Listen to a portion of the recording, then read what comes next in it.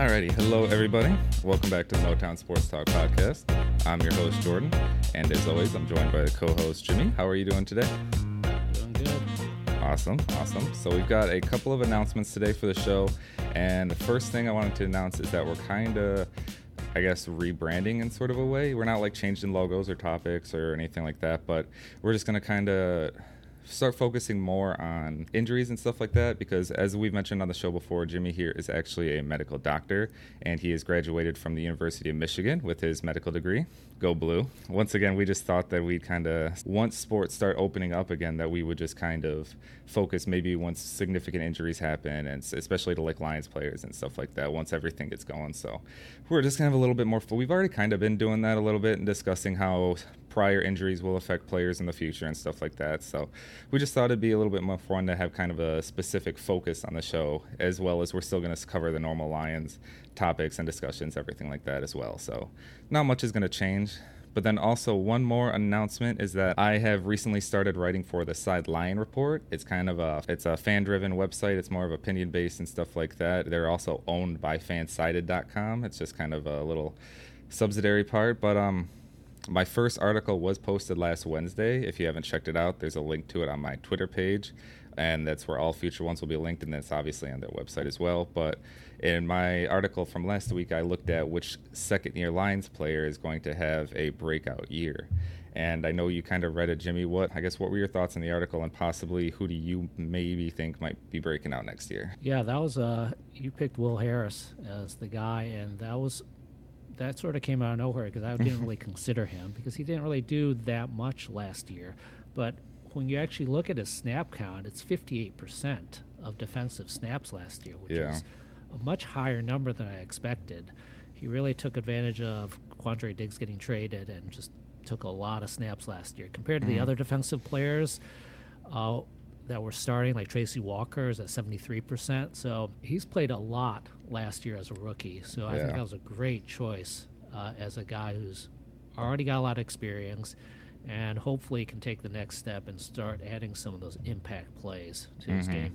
Exactly. Yeah, I wanted to kind of, obviously, I thought everyone would just automatically assume T.J. Hockenson or Jelani Tavai because they kind of had, again, they kind of stood out to the average fan a lot more. But, again, I just kind of wanted to go with someone who I thought, again, could possibly still be a breakout player and be the best rookie from last year. But you never know. It's all just speculation at this point.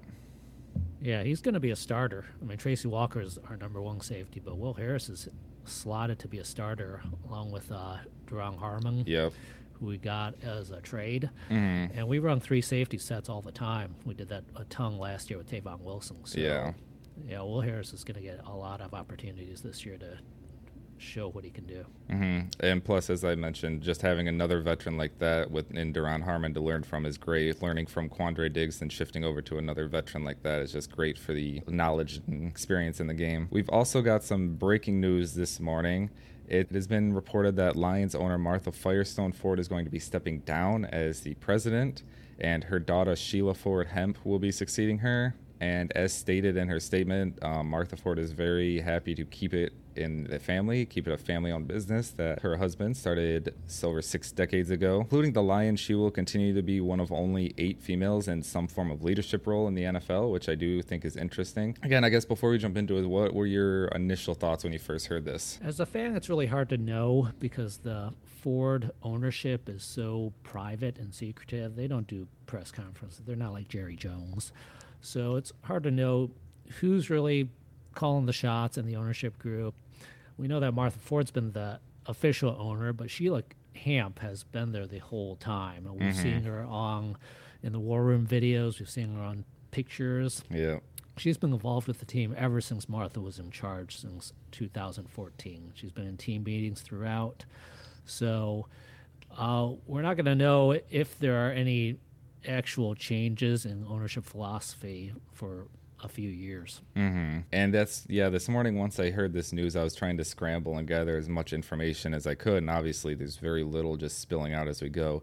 Most of what I found, honestly, was from Twitter, and a lot of the beat writers, not just one or two, but a lot of them were pretty much saying that they expected this to happen and that she has been more of the actual decision maker. And as you mentioned, she's actually physically been there in the war room, and she is more kind of physically active with the team on and off the field more than Martha was. She's just literally kind of been the face of the team, and Sheila's been more active in owner meetings and such and stuff like that. So like you mentioned, I really don't think there's going to be that much of a change in philosophy and how the direction of the team's going.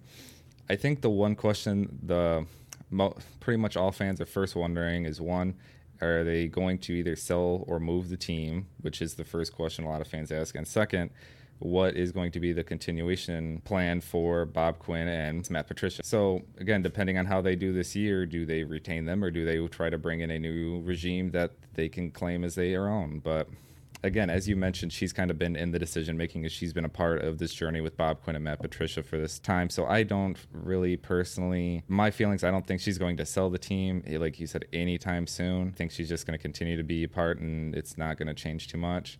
If they were to ever sell the team or do any big changes, I think it wouldn't be until Martha passes away, because again, they just kind of wouldn't want to upset her, and kind of she wants to keep it in the family and everything like that. But even after that, again, until she's either old or I'm not sure, but I just personally don't see them selling the team. They have such a dedicated fan base and they make money whether we win or lose, so they know that they should just keep the team here. Yeah, I feel like with the Fords, I love them as owners because they are not interested in selling the team or moving the team. They're very committed to Michigan.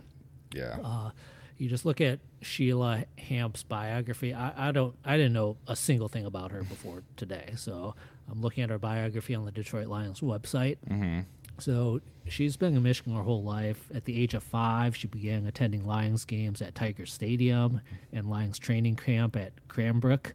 Jeez. She was very good tennis player in high school and won a Michigan State title. Not sure if that was an individual or team title. Wow. But then she went on to play varsity at Yale, which is super impressive. So Yeah. she's got a strong sports background, so she knows about competitive sports. Mm-hmm. We know that the Fords built Ford Field. I believe they did it privately without any public support or public funding. You can correct me if I'm wrong, but that's my recollection of things.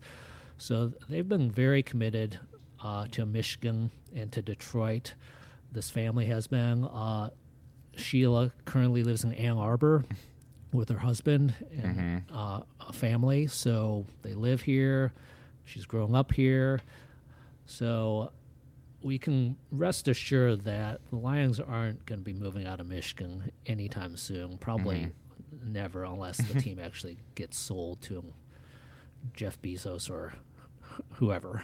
Right. Someone who's not originally from Detroit. So Exactly. I don't see why you would, again, like you mentioned, if you were born and raised and spent your whole life following a team in that city, why you would ever want to either sell a team or move it to another city.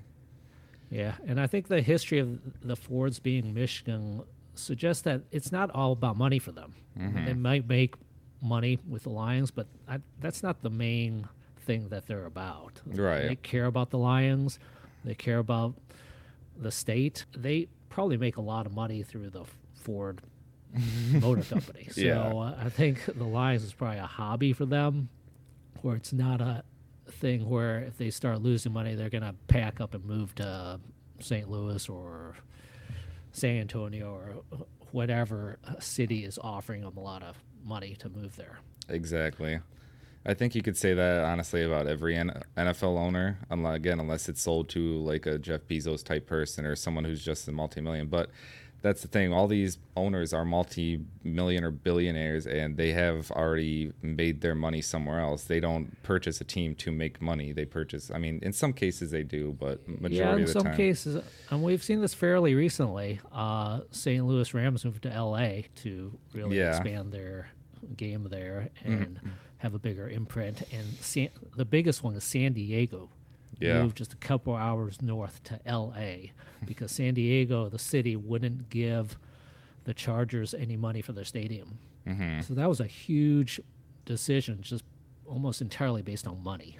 Yeah. So there are still some owners who are going to be motivated by money and motivated by how well the city treats them and what kind of benefits the city gives them.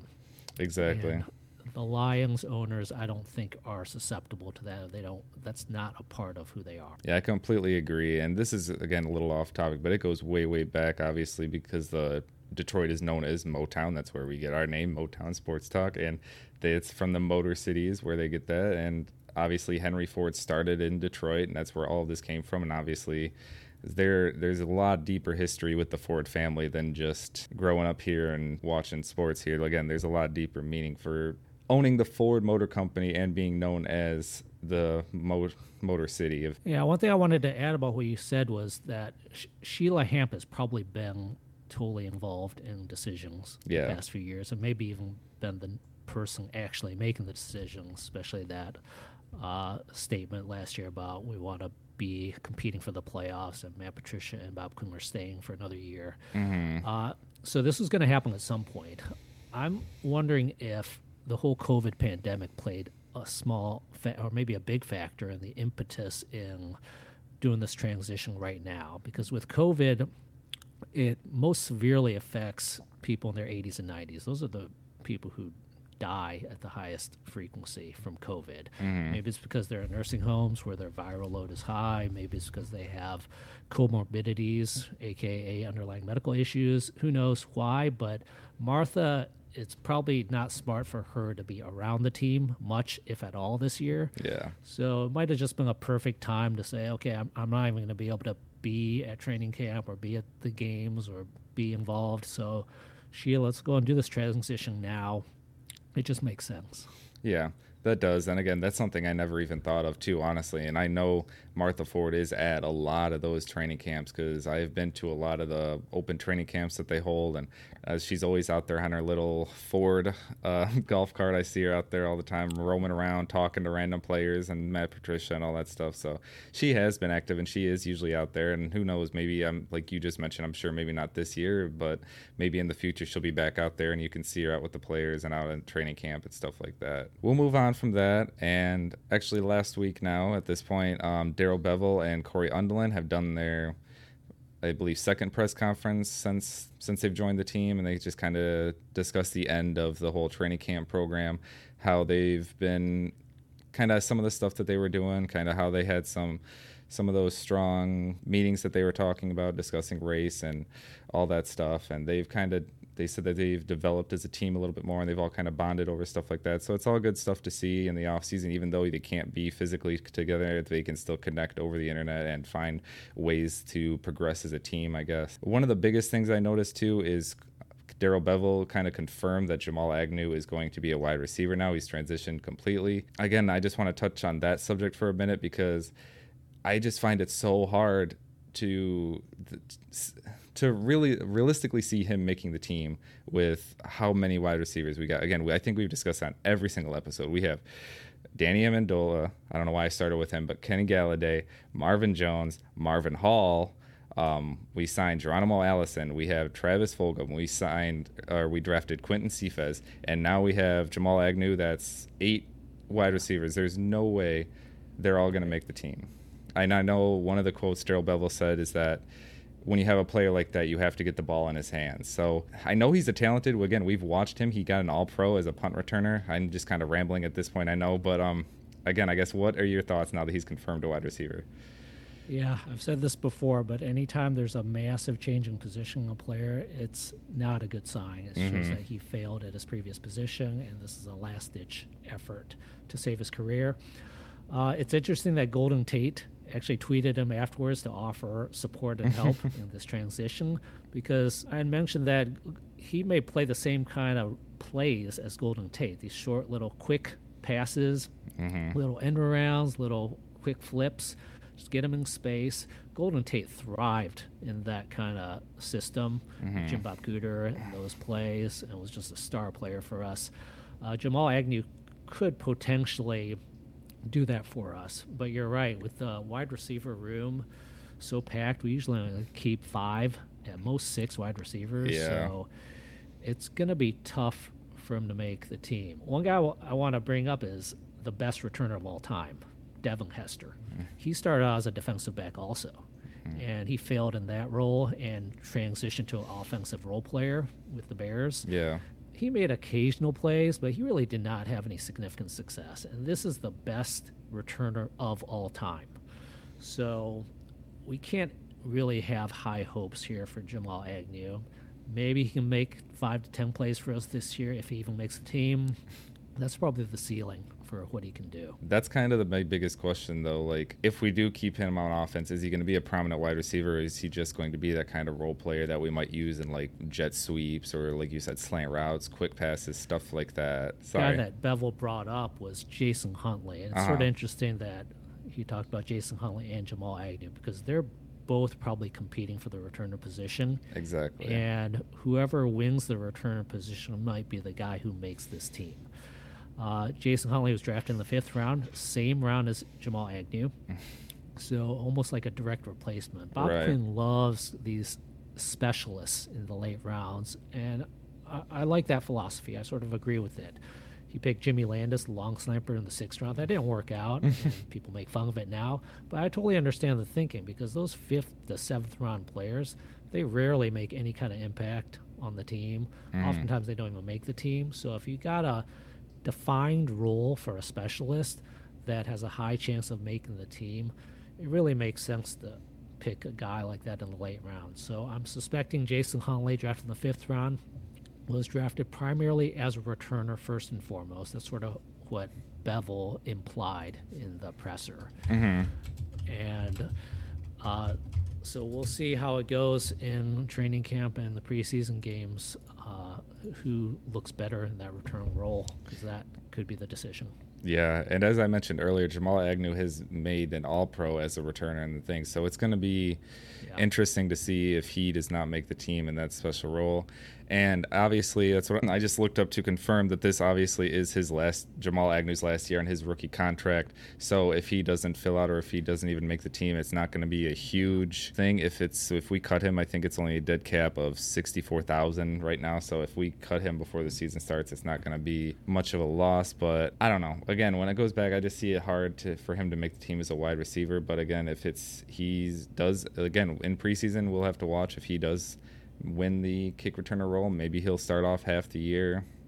Maybe he'll start off the year returning, and then Jason Huntley will kind of maybe push him out of that role and get more, and then maybe he'll get cut halfway through the season. But we'll just have to wait and see at this point. Yeah, one thing that might help Jamal Agnew is the NFL just announced that they're considering increasing the practice squad from 12 to 16, which I've always thought was a great idea. I've always been amazed that the NFL will just pull guys off their living room couches to play an NFL game in a few days. Right. Yeah, whereas other sports have these minor leagues, like MLB has a huge minor league system.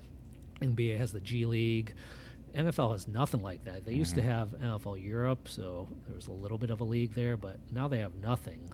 So I've always wondered why they don't drastically increase these practice squads so that there is a stockpile of players just ready to go that is ready to play an NFL game at any moment. Exactly, so yeah.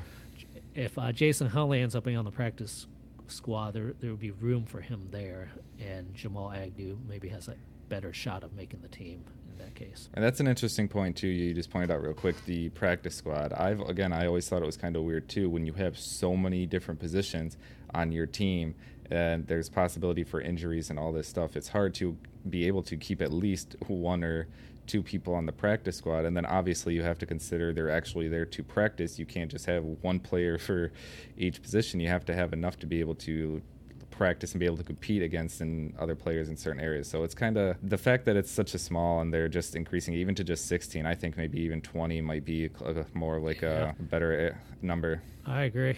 Yeah, someday I could see it go up to 26, 30. I mean, why not? Just have a nice backlog of players that you can access at any point. Exactly. Yeah, because again, that's something, the point you brought up, I never really even thought of before, is that the NFL doesn't really have kind of the minor league system. And then, I mean, you could look at something like the CFL, but even then, they're under contract. They just can't jump over to the NFL. Yeah. it's an interesting thing. I've never really thought about that either. So maybe if they do increase the practice squad for each team, that's kind of, again, if you maybe do 20 to 25, something like that for each team, and I know teams can sign other players from their practice squad as well. So again, if each team has about 20, 25 players or something like that, that's kind of sort of maybe a little minor league, but yeah, just like you said, people who are actually preparing on a weekly basis to play in an NFL game instead of just being brought up off their couch and playing in a week or two. So right, that's an interesting concept. And the extra 2 roster spots going from 53 to 55 this year might help Jamal Agnew make the team as well. Yeah, that's a good point too. But my big takeaway with the Corey Undlin and Darrell Bevell presser is that they both have excellent hair and amazing beards. I mean, that is the number one takeaway everyone should take out of those press conferences. Corey Undlin looks like he should be starring in the Most Interesting Man in the World commercials. And I thought Darrell Bevell was bald because I just see him wearing hats on the sideline the whole time. But instead, he comes out with this full head of sculpted hair. He may have a stylist living in his house. I don't know what's going on, but these guys are just on top of things. So if hair and beards have any effect on wins and losses this year, I mean, we're looking at a floor of 13-3. We could easily go 19-0. That's our ceiling here. That's what I like. That's what I like to hear. We got a style. Now we just need Patricia to keep the beard and slick back his hair. Maybe style his up a little bit. Yeah, he could use some of that Darrell Bevell stylist for their Patricia household. Exactly, yeah. So, again, was there any other big takeaways that you had from the Bevell or Undlin conference at all? Well, I was really looking forward to hearing Corey Undlin because he's our 2020 defensive MVP, future MVP. So I was hoping he was going to talk about pressuring the quarterback or blitzes or anything, but he dodged all those questions and basically didn't say anything during the conference. He's following the role models of Matt Patricia and Matthew Stafford, which is to say a lot of words but not actually say anything. Exactly, yeah. It's kind of how, again, they're just doing that the Patriots way that they kind of don't really speak too much. I mean, even we've said this before, even before Matt Patricia was here, Jim Caldwell was sort of that same way where he really didn't give you any snippets of information. He just kind of came out and said what he had to say in his press conference and took a couple questions and moved on. So, and I don't blame any of these guys for doing that. So it's not a criticism at all. That's what they should be doing because the press is just like voracious carnivores. If anybody says anything controversial, they just print a huge headline and make a big deal out of it to get clicks. One wrong sentence and you've got a whole media storm. Yeah, it's a firestorm. Yeah, take a few words out of context and you got a problem on your hands. Exactly. Correct me if I'm wrong, but I haven't seen anything from the new special teams coordinator, Brandon Combs. I'm not sure if he did a press conference or not.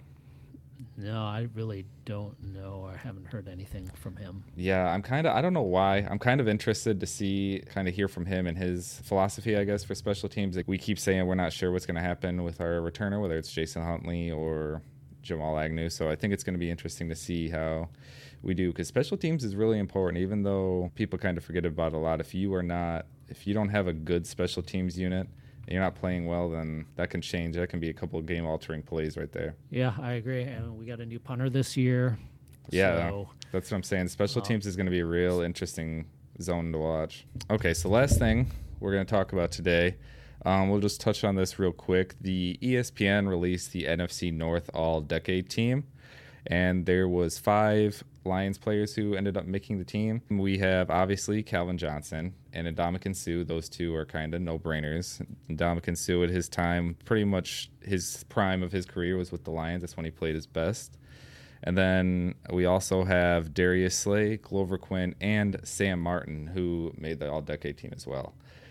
Darius Slay, again, is kind of no-brainer. He made it. Glover Quinn, again, it a little bit surprised me. I know he was the interceptions leader in 2014. That was when our defense was, I think, second or third in the entire NFL. So, again, Ndamukong Suh is on that team as well. But then Sam Martin, too. I know he's been a good punter for these last few years, but I didn't think he'd be the best in the NFC North. Also, when I look around the NFC North at punters and stuff, I can't really think of or name another one that's been that great consistently. But I guess, again, what are just your initial thoughts on the 5 Lions players or the players who didn't make the list if you thought they should.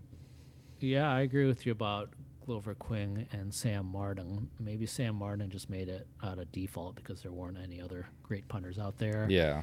Sam Martin had a few good years for us, but ever since he injured himself on the beach kicking a seashell, he really was average to below average. So not really a big-time punter there over the decade. Yeah. Glover Quinn was great for us, but for him to make the all-decade team at safety with just 4 years of play with us is a little surprising. Yeah. Let me just double-check how many years he played with us. Looks like 2013 to 2018. That's 6. That's actually 6 Oh, years. yep. Okay, so he actually played 6 years with us. So that's actually more than I thought he did. Yeah, he was a good line for us for a long time. He was elite for a couple of years. He has some of the best hands I've ever seen in a safety. Yeah. He would just pluck balls out of the air. He had wide receiver hands. A lot of one-handed catches. So I think that's one of the maybe underrated parts of being a defensive back in the NFL is just how good your hands are, because those are game-changing plays. If you can catch the ball instead of just knocking it down, that's a game changer right there. Yeah.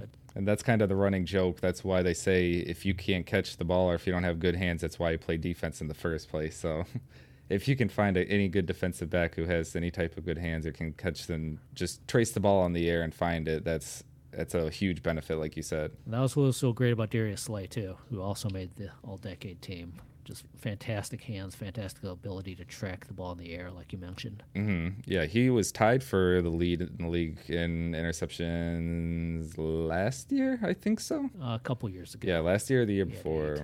Yep, he was tied for first in the league. So, yeah, we've had 2 Lions lead the league in interceptions in the last decade as well. So, and both those guys made the all-decade team. Glover Quinn had 7 interceptions one year in 2014. That was the year, again, like I said, we were number 2 or 3 in the entire league in defense, and that's the year we lost to the Cowboys in that dreadful playoff game. I think I've stated on this show before, and I'll state it again. I think till the day I die, we were robbed, and also that was probably the best chance the Lions had at a deep run when we had all-time great Calvin Johnson and Ndamukong Suh. We had Golden Tate in that team too, and when he was still in his prime, like that team was so loaded all around, and we got robbed. But that's completely off topic again. Well, I mean, in that game, we started out so strong. We jumped out to 14-0 lead. We were just stunning the Cowboys. But, I mean, you do have to give the other team credit. It's not all about the refs. I don't like to blame things on the refs too much or anything like that. The teams have to overcome that. We had a chance to stop Tony Romo in that last drive. Yeah. Sam Martin had a chance to not shank that punt. Jim Caldwell had a chance to go for it on 4th and 1 instead of taking the sort of easy way out and punting it. So there were a lot of chances that Detroit could have had to win the game on their own. Yeah, I know. Even though I really dislike the picking up the flag and Des Bryant running on the field, all that stuff. Yeah. I'm not going to pin the game on that. Yeah, you have your opinion. I have mine. I don't want to get into it, but excuse me. There was just so much that, like you even mentioned with Des running on the field, there was just so much, I'll call it BS that happened in that game. And again, I know we did have a chance after that, but when you have a type of penalty like that, that just blows the wind out of you. And I've been in games like that, obviously not to that caliber in playoff NFL games, but I've been in games where a certain call just deflates the entire team, and it's hard to get motivated after that. And even when you're in football, and it's hard, it can just be team deflating after that. So, but yeah, that's again, we could sit and talk. Question. We could sit and spend a whole episode talking about all the times we've been screwed over by different plays and calls and all that. But all right, so it looks like that's going to do it for us today. Well, thanks everyone for tuning in again, and we will see you next time.